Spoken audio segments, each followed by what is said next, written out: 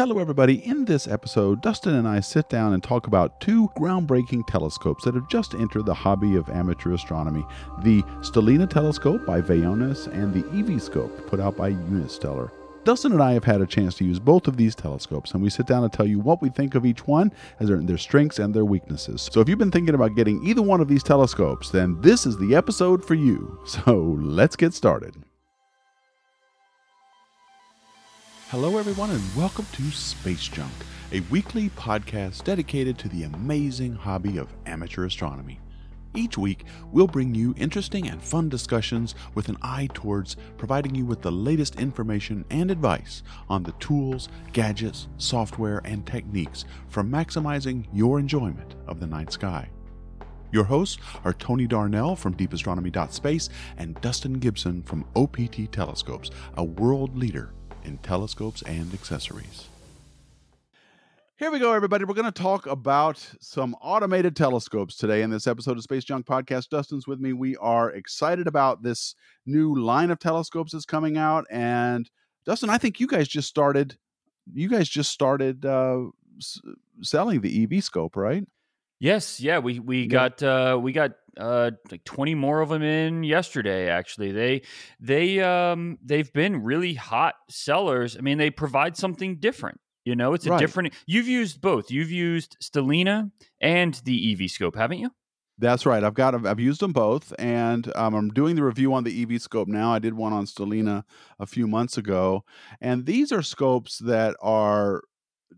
I think we both agree they're taking the amateur astronomy hobby by storm. These are very, very cool telescopes, easy to use, and we're going to give you guys a glimpse into what it's like to have these telescopes and what they can and can't do for you going in this podcast. But we're also going to talk about something Celestron's doing too, right, Dustin?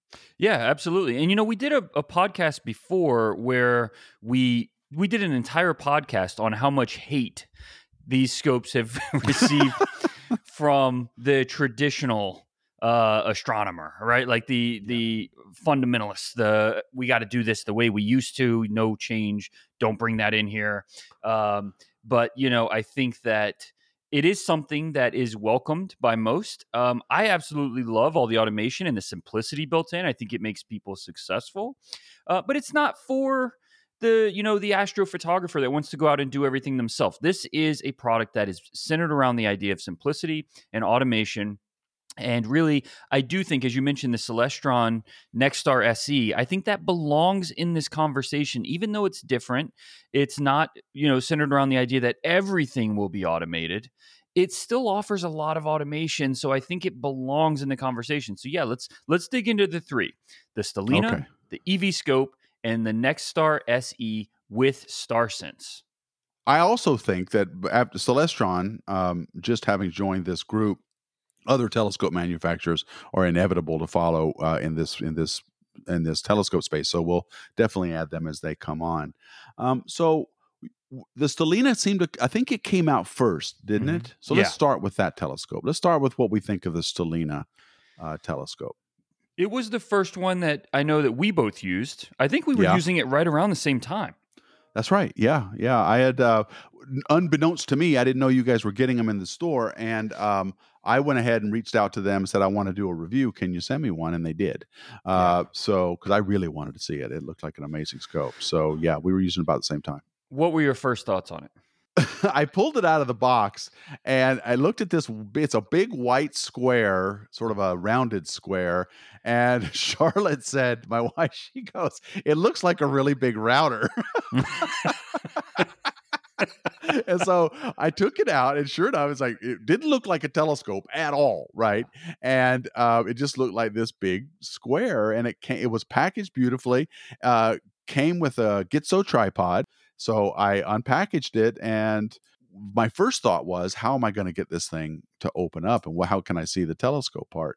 But it turned out to not be an issue. All you do is you put it on the tripod, you level it, and you turn it on. And you need to download their app, from either the iTunes Store or the Google Play Store, and your phone connects to the telescope, and you're off and running. And it's that simple to set up. So my first impression was that it didn't look like a telescope.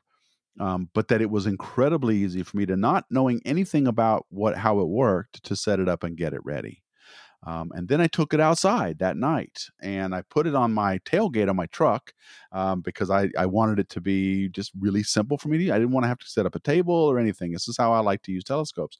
So I put it on the tailgate of my truck, uh, it turned it on, and it did its little dance, which is, it opens up the telescope, looks at the sky, figures out where it is, gets a GPS connection to get the time and the date, and then it shows me, what do you want to look at, man? And it gives me a list of candidates that I can look at. And I pushed on, I think it was the Andromeda Galaxy was the first one I pushed on. It went, and then it's starting to unfold on my smartphone. And then I had it look at the Ring Nebula, and it slewed over, and the Ring Nebula is building up in a really colorful way on my smartphone. I couldn't believe how fast, and this is like 15 minutes have gone by, right? And I'm already doing this kind of thing. So I was floored. I couldn't believe how quick it was for me to get going, and the kind of images I was getting on my smartphone. A little bit later that night, I wanted to see the Crab Nebula, which is something that's always been really hard for me to not just find through an eyepiece, but image. And the Crab Nebula starts building up on my smartphone. I'm getting this nice, colorful, in color image of the Crab Nebula. And these are all things that are challenging for somebody who's just starting out. So I was pretty blown away. I think the most amazing thing about the story is that within 15 minutes, you had programmed the telescope to talk the way you talk, to ask you, well, what do you want to look at, man? Yeah.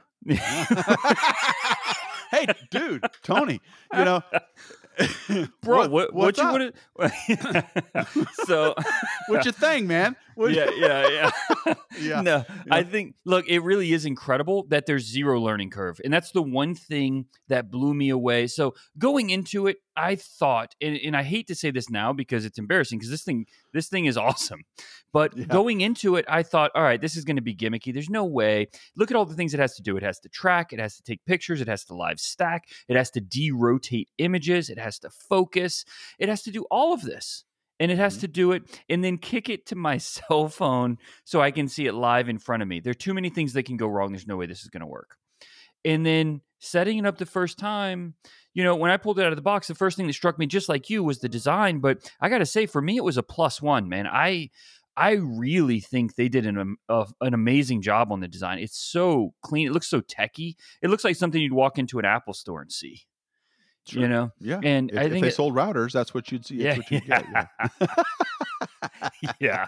It does look like what I have. Now I can't think of anything else, but it is designed well. I mean, I'm just kidding, but I agree. Yeah. It does have a good design.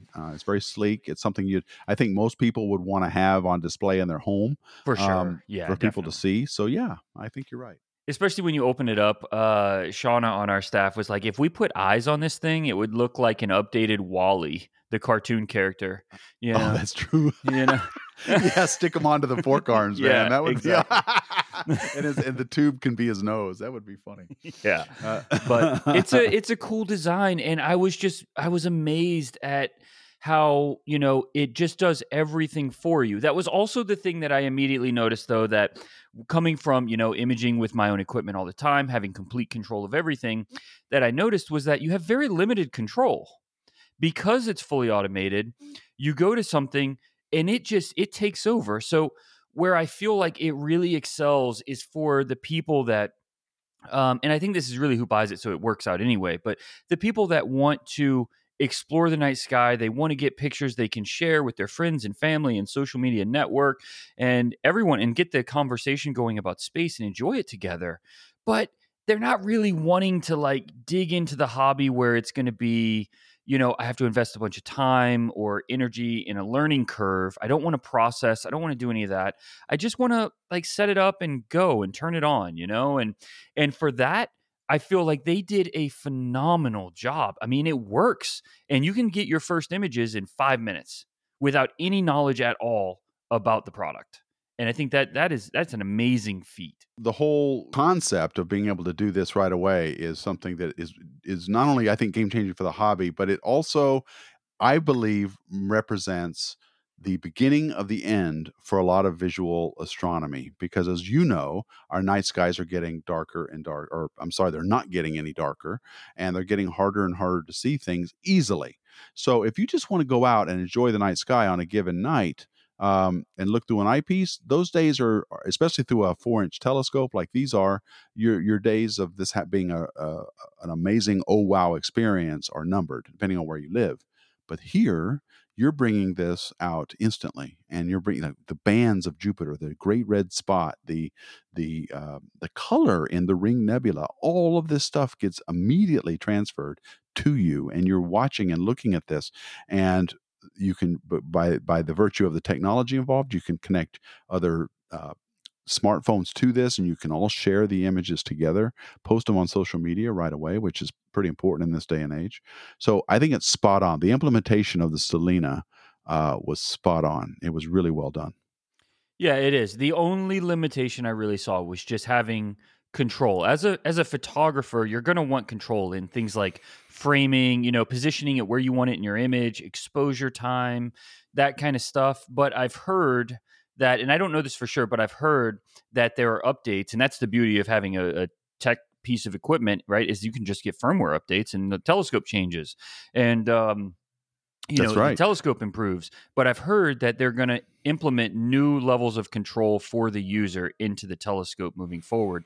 So, I'm hoping that you see an update where even that problem is solved, which will be really great, because that was the first thing that stuck out to me as I would really like to be able to change my images a little bit. Right. And while I did not test this when I had the Stellina, it had the ability for me to connect a USB-C cable to the telescope, and I could get access to the FITS images that were taken, not just the JPEGs that were shown on the app. So I could get that data. And if you could get that data, then that means a lot of processing is opened up to you, right? Presumably, the RGB data is there, and you can build color images from the FITS data that it took. So that's built into it. But as you correctly point out, when you buy these scopes, sure, they're expensive, but they have in them the ability to become entirely new telescopes by the time you get a software update. Yeah. And you can add new features. You can bring out capabilities that already exist that may not be implemented yet. And when we get to the eVscope, I'll talk about a specific example where that occurred while I had it.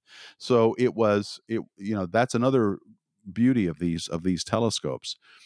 Let's talk about some of the pushback we got. What were some of the negative things you heard about the Stellina when it came out? And I'll tell you some of my stories. I've never seen a product get more pushback than I did. I know.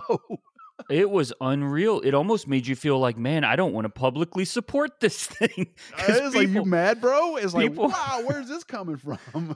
They'll burn me alive if I say anything good about this, But the truth is that we never stop saying anything good about it. I think it's really great for the hobby. But yeah, people did not like that.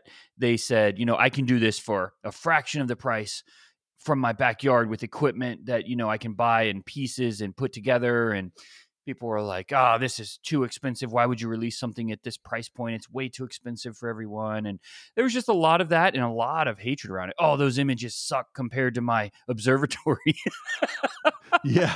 Compared to my observatory grade equipment. Yes, I know. Yeah, I've been doing this 20 years, and I've got an observatory in Chile, and I don't know how you can accept those images. It's like, Yeah.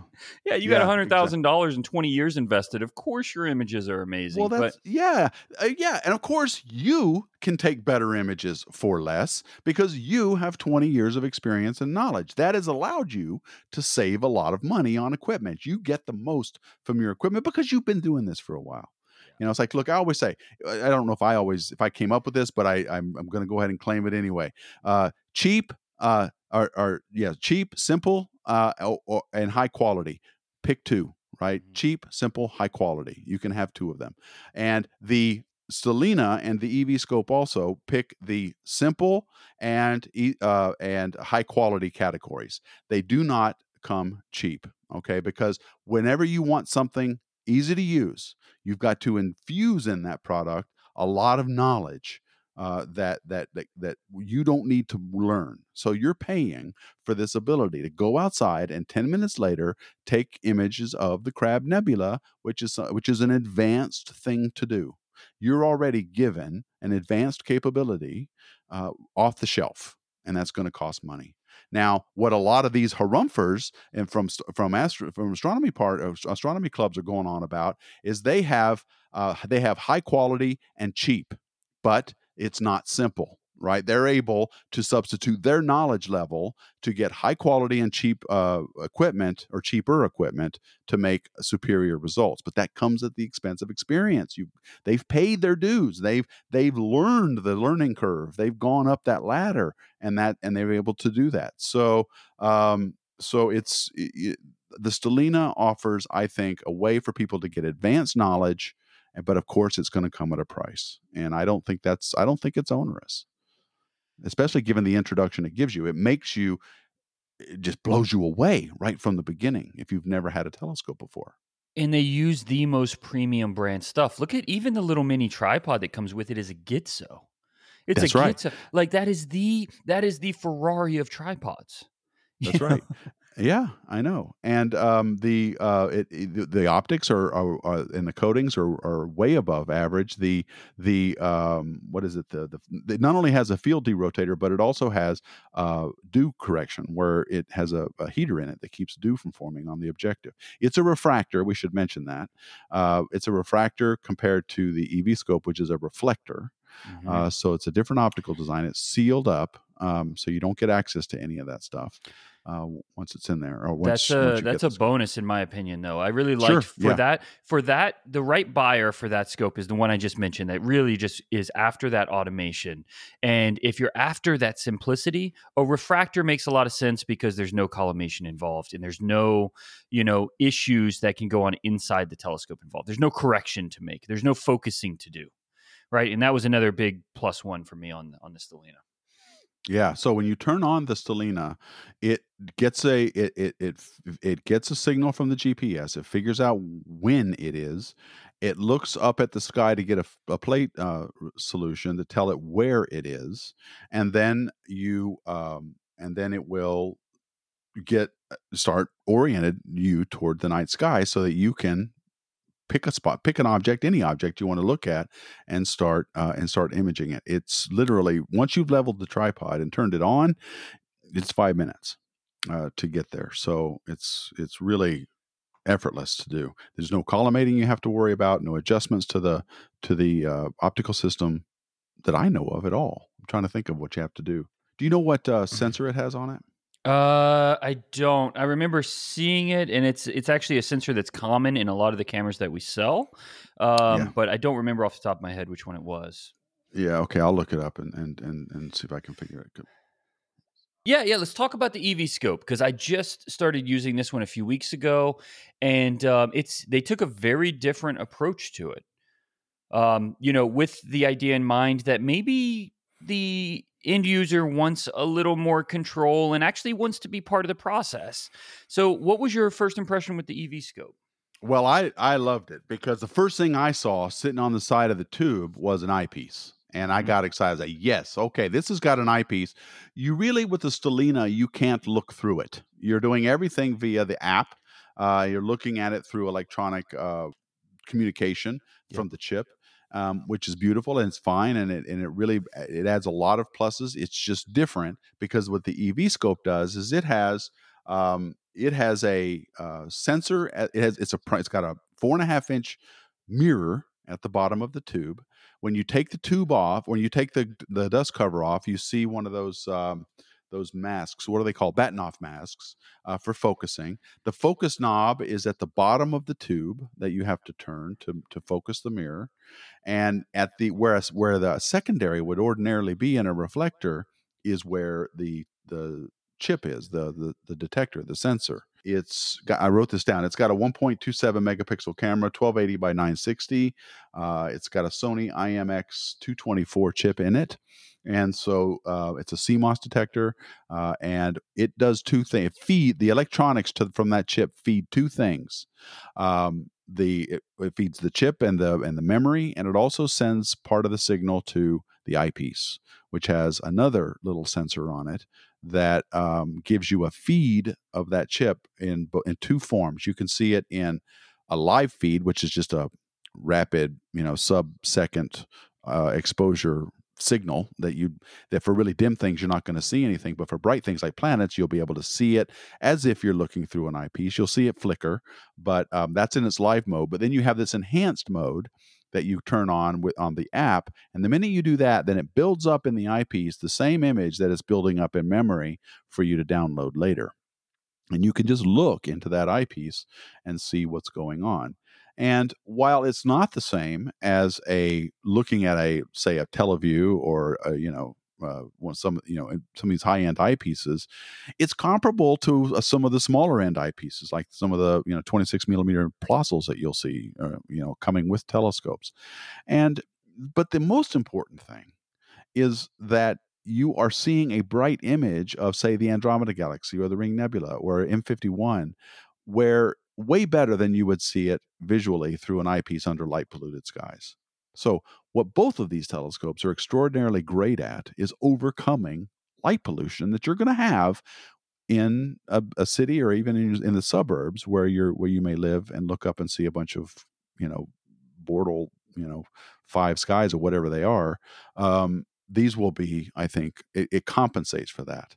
And I found the experience of looking through the electronic eyepiece pleasing, not as good as a good Teleview Nagler eyepiece, but then what is that good?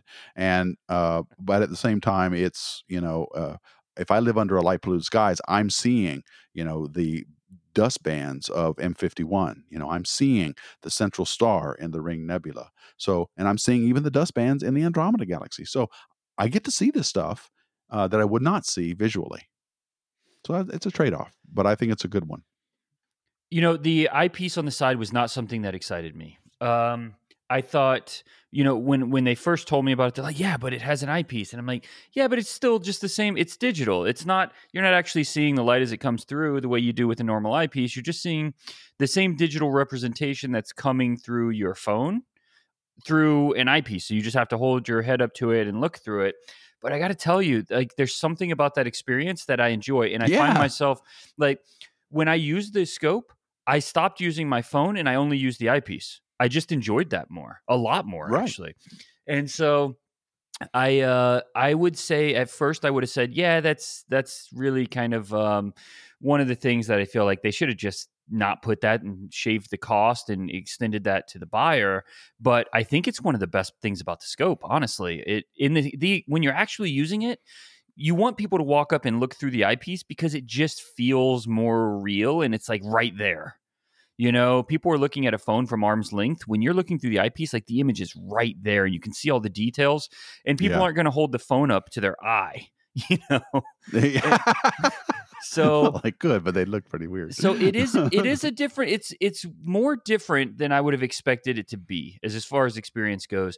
And I think good job to, honestly, kudos to the team at Unistellar for recognizing that part of the astronomy experience is still kind of ingrained in looking through an eyepiece. And even though it's digital, it really, really does a great job.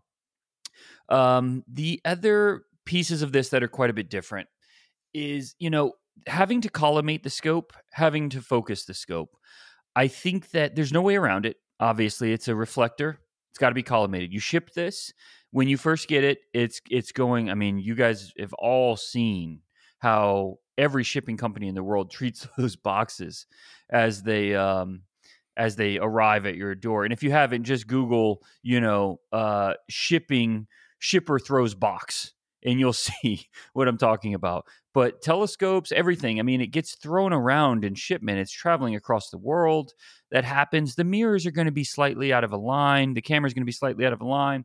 So it comes with these tools and it comes with this backpack to, really get this thing tuned. But one of the things you have to do with the Unistellar that you don't have to do with Stellina is get that collimation done. And I worried in using it, just like, is the user that buys this type of telescope advanced enough to do this on first use? Or will their experience the first time they use it, are they going to want to do this? Or are they just going to say, I just want to turn it on?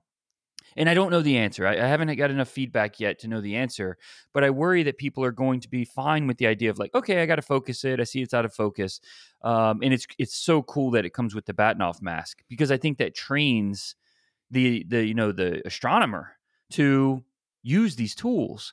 But collimation is a little more challenging, and it's got a few more Yeah. steps involved. And I worried, like, will people know what to do here or even care to do it? Because if they don't do it, their experience is going to be diminished and things won't be as sharp, you know? Yeah. So that was the only Yeah. piece of it that I was like, I don't know. I really think if you're going to have to collimate this, there should be something that in the box that just says, stop before you use this, follow these steps, right? Yeah.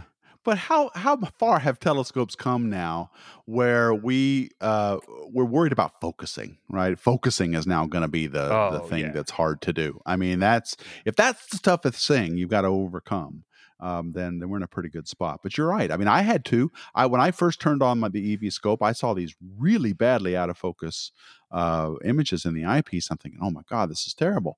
And because I had just used the Stellina, it did all the focusing for me, and I realized later that I had to do my own focusing. After that, it was fine. But I was even fell into that. I just turned it on, and where's my image? Where's my object? So yeah, I get your point. So I don't know. I mean, the one thing that the EV scope does that I think is a little bit different slash better than the Stellina is that in the app there is a emphasis on citizen science. You can Yes. track with the app that's on it, asteroid occultations, and they're going to be adding more things that you can do with citizen science with it. Now, Frank Marchus, one of the guys who's helped co-found this company, works at SETI, is an astronomer and very interested in using these telescopes in a network that they can use to gather observations with. And so I like that component of the EV scope. It's built in, designed already with a community that's ready to take your observations and do some science with it. And that's something that you can also do with Stellina, but it is already being developed rigorously, I think, with Unistellar. So I like that about that company and what they're doing with it. Two different missions, and they're both executing very well. One is, experience, and the other is exploration, scientific exploration. And I think that, it's really, that's what that scope, I mean, everything about it has that feel that this is Hmm. about, even down to having to learn the telescope to use it. I feel like it's really about that, and then being able to network them and get all this information and provide that through SETI and all that's cool. It's cool to be Yeah. able to do citizen science. And I really like the one thing that, I worried about with the Stellina. It was the level of control you get. And as I said, I think they're going to fix that, or at least add to it. But the Unistellar allows you to have complete control. Once you get where you're going, you can Hmm. use those left, right, up, down buttons to move and frame things however you want. And Absolutely. I really liked that a lot about that. I thought that, that was really cool. For the brand new user, I think that the experience, if it's not about science, was probably a little simpler with the Stellina, and a phenomenal experience with both, especially with all the visuals they give you in the apps. They did just an incredible job there.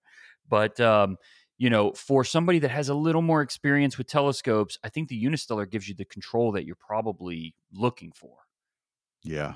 Yeah. And like I said, what I found valuable was it already has a built in community of people ready to take your observations and do stuff with it. And you can get involved to whatever level that you'd like. So like you said, different missions, but they both are implementing it really well. They are. Before we go on to the Celestron, for completeness, I looked it up. I need to give you the Stellina specs. It's got a Sony IMX 178 sensor on it. It's 6.4 megapixels. So the one on eVscope is 1.27 megapixels. So it's got a larger chip for a resolution of 386 by 2076 pixels. That's what you get with the Stellina. To compare, the eVscope has 1280 by 960, but there's also $1,000 price difference between the two telescopes as well. So I don't know to what extent the sensor size I don't factors think into price, it's not but that big a price difference anymore, is it? I yeah. think it's $500. Oh, is it? Okay, I'm sorry. Yeah, you'd know more than I would about that. But So, but yeah, it's I mean, yeah, one is like I said, it's about the experience, it's about the final images. So you got a higher resolution camera and a Stellina. The other is a scientific mission, which is going to be about sensitivity and and I think that it's still the sensor that's in that is more than capable of doing the mission that eVscope is out to provide and or to set out to achieve. So yeah, I think they're both doing a phenomenal job, but they are for two slightly different users. but they require a minimum of knowledge, so you don't need to be an advanced amateur to use either one. Yeah. I don't think. No, So, Stellina requires okay. zero knowledge. Yeah, yeah. Zero. You need to know more about how to use your smartphone than to use the Stellina. It's that simple. Yeah. Okay, well, let's move on to let's talk about a big player that's getting into this field, Celestron. What are they doing that's Yeah, so got you wound up? they've had this for a while, but they have this tool called StarSense, and the StarSense Auto Align, and it's about $400, 389.95, I think is what it is. But for about $400, it gets the first step with their scopes done. So it plate solves, and which basically the alignment, right? So you turn the telescope on if this thing's connected, it will go around the sky and do exactly what the other two scopes are doing, where it tells the telescope, kind of like reverse GPS, it tells the telescope, where are we? So that when you walk up to the telescope and you're ready to use it and you type in go to Saturn, the telescope knows exactly where that is and it goes to it for you without you having to do all of the other pieces, setting up everything with like, I'm going to go to a star and then center the star and say sync, and what you have to really do with basically every other telescope when it's manual. And they have this tool for their telescopes that's $400 to do that. So I started thinking, well, what if you bought a comparable aperture in a Celestron telescope, something like a Nexstar SE 5-inch, right? That's $700. Super popular telescope. You'll see them everywhere. So for $700 plus, $400, you've got $1,100 into a system that you can use visually. And what does it take to get it to the point where it has automation like the other systems? And the truth is, no matter how much I dug into it, it can't. It can't get the full automation. But for an experienced user, or for somebody that wants to become an experienced user, it can, for $1,100, give you similar aperture and give you the experience of the visual astronomy. It can do all of the alignment procedure for you, all the pointing accuracy, all of that stuff. But then, I think the other piece of it is like you're still going to have to collimate, you're going to have to focus, but this does not have a camera. So it's not going to be kicking anything to your cell phone. It's not going to be live stacking in front of you. It's not going to be, solving the light pollution issues or derotating as it's moving around the sky or any of that stuff. So it's not going to have focus automation. But still, at $1,100, you're getting a visual system Exactly. Yeah. that I feel like isn't something to disregard. I mean, that's a powerful system that wasn't possible not that long ago for it to have all of those pieces done for you. And honestly, for the visual astronomer, the one that really wants, like you, Tony, that you want those actual photons coming through the system and hitting your eye. I mean, that's a dark sky monster right there. Be able to take Yeah. that out and use that with that much aperture for $1,100 and that much automation. Yeah. It belongs Yeah. in the conversation. But this is this is a device that when I saw the picture of it on your website, it mounts onto the existing OTA on the top of the tube. It's basically a camera that sits on top of the OTA with a different hand controller on it that replaces the one that comes with the Nexstar. So this is a layer on top of the functionality of a normal Nexstar telescope to sort of enhance the things you can't do with it. When I got a Nexstar from you guys, I got the 5-inch, and I did a review on it. And one of the things I had to do was the alignment. I did a video on how to do the alignment, and there's a 1-star and up to a 3-star alignment. It wasn't that onerous to do, right? You just had to find a bright star, any bright star, put it in the field of view, and say, okay, here's a bright star. and you had to enter in the date and time manually and those sorts of things. But it wasn't that bad. But it still took me minutes. It took me 10, 15 minutes to do. Having this ability, it sounds like it'll communicate with what's already in the telescope and say, okay, look, here's where you are, here's when you are, go forth and find things. It's also got its own database of objects, I think, in the hand controller. So this is an extra layer on top of what NexStar already gives you. But as you point out, there's no communicating to a smartphone part of it or any of that kind of stuff. Yeah, But exactly. it's also like you say, 1/3 the price. So here's what I think, Dustin. Tell me what you think. If Stellina and then eVscope, these guys broke ground. These are they I think have opened up a new realm of amateur astronomy that makes advanced imaging available to people who don't know anything about it. I think now Celestron's already started with what they've done with StarSense addition to their telescopes.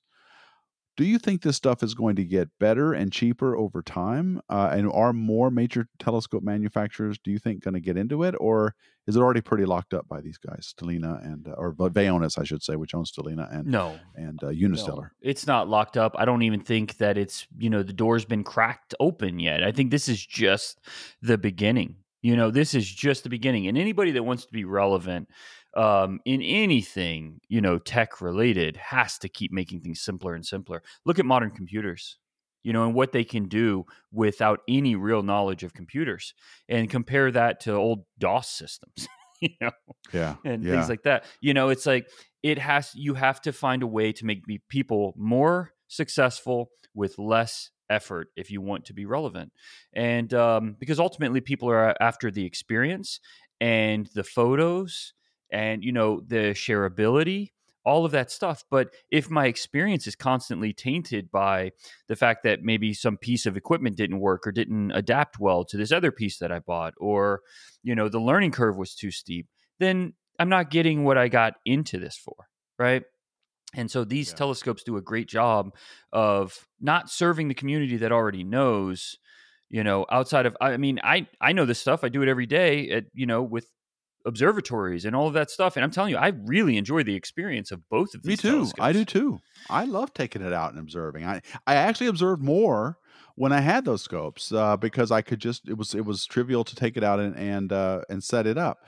The tripod on the Stellina was better than the tripod on the EV scope. It was just a Yeah, normal it's a better tripod. photographic. It's a better tripod, but it was still lightweight. It was enough. The EV scope tripod was enough to hold it steady, and I could see what I needed to see and get the images I needed to get. I just want to tell a quick story about the Stellina. I'm sorry, the eVscope before we go, and that is that when I had it for many months because of the pandemic, and things happened, and I couldn't get to making a video for a very long time, and they let me keep it for a really long time. And when I first got it, the app was very rudimentary. It was very simple. It was missing some features, and it didn't quite work very well. It didn't communicate as well with the telescope. As I would have kept dropping the connection. But then they updated the app and did a corresponding update on the software of the telescope, and it became a completely different unit. And they added an entire feature for citizen science. I was able to download my images to my smartphone, the FITS images to my smartphone. So all of this changed over the course of the weeks I had it. And of course, as we talked about at the top of this podcast, this will be a feature of these kinds of telescopes. It will always be updated via software once you've bought them. So it adds value. Your value is actually going up. The capabilities are going up with time, while you've only spent X amount of money up front once. So there's a certain value in that as well. And I don't think other telescopes give you that capability too. If you buy a camera, I guess you get software upgrades, right? You get CMOS upgrades or something, right? With Oh yeah, they're cameras. firmware updates. Firmware, yeah, okay. So Yeah, I yeah. guess it happens there too. But anyway, that's just something to consider with these scopes as well. Yeah, absolutely. And I think that, this is it's a different kind of thing. So I know that, it upsets a few people, but I really think that people will get used to this idea that the hobby is segmented and you can get into it at whatever level you want to. And I don't think it should be offensive that these products exist for Yeah. people that want to get in differently, that don't mind spending the money to not have a learning curve. There's nothing wrong with that. For people that's what they want to do. I mean, great, do it. And anybody that we can get into this hobby we all love, we should help them get in. So I'm really glad that things are moving this direction with some of these companies. And I think it's innovation. I think it's really driving the whole thing forward and keeping the conversation going. And there's nothing wrong with that conversation. I think it's the best thing ever.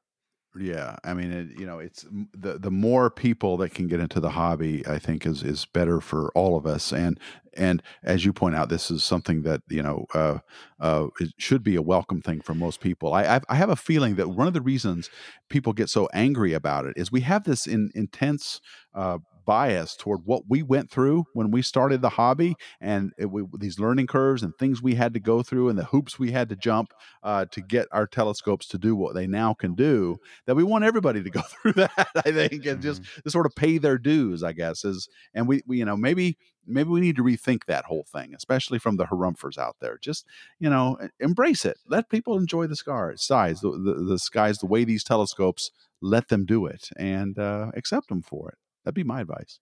Yeah, absolutely. Absolutely. Well, All right. Tony, All right. we shipped you your visual scope, man. We shipped you a I 20-inch Dobsonian, but you are not going to have the full automation. I took that thing apart with one of our techs today, and you've got about 100 bolts headed your way and a half-meter telescope in about 1,000 parts.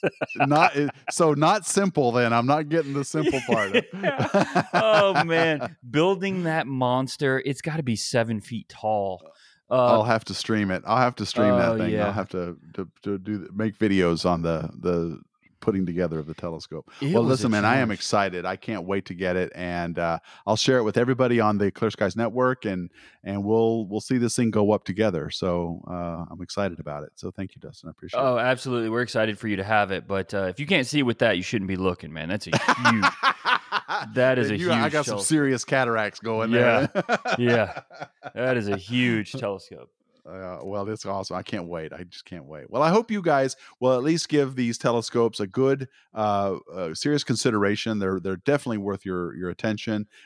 Dustin and I both give them huge thumbs up. So definitely look into them. Check them out on OPT's website, and let us know what you think too in the comments of all the streams and even in the website itself. So just let us know what you think as well, and we're gonna start live streaming these, I think, in the future, and we get more direct feedback. I've tried to do it today, but we didn't make it work. But we're gonna start live streaming some of these and get your feedback directly as we're recording. So that'll be something in the future. Sounds okay. Good. Well, all right, Dustin. Well, we'll let you go. On behalf of Dustin Gibson, I'm Tony Darnell. Thank you so much for listening, and as always, keep looking up. Space Junk is produced by Deep Astronomy and sponsored by OPT Telescopes in Carlsbad, California. Please visit our website at spacejunkpodcast.com. Also, please send any questions and comments or ideas for new episodes to spacejunk@deepastronomy.com.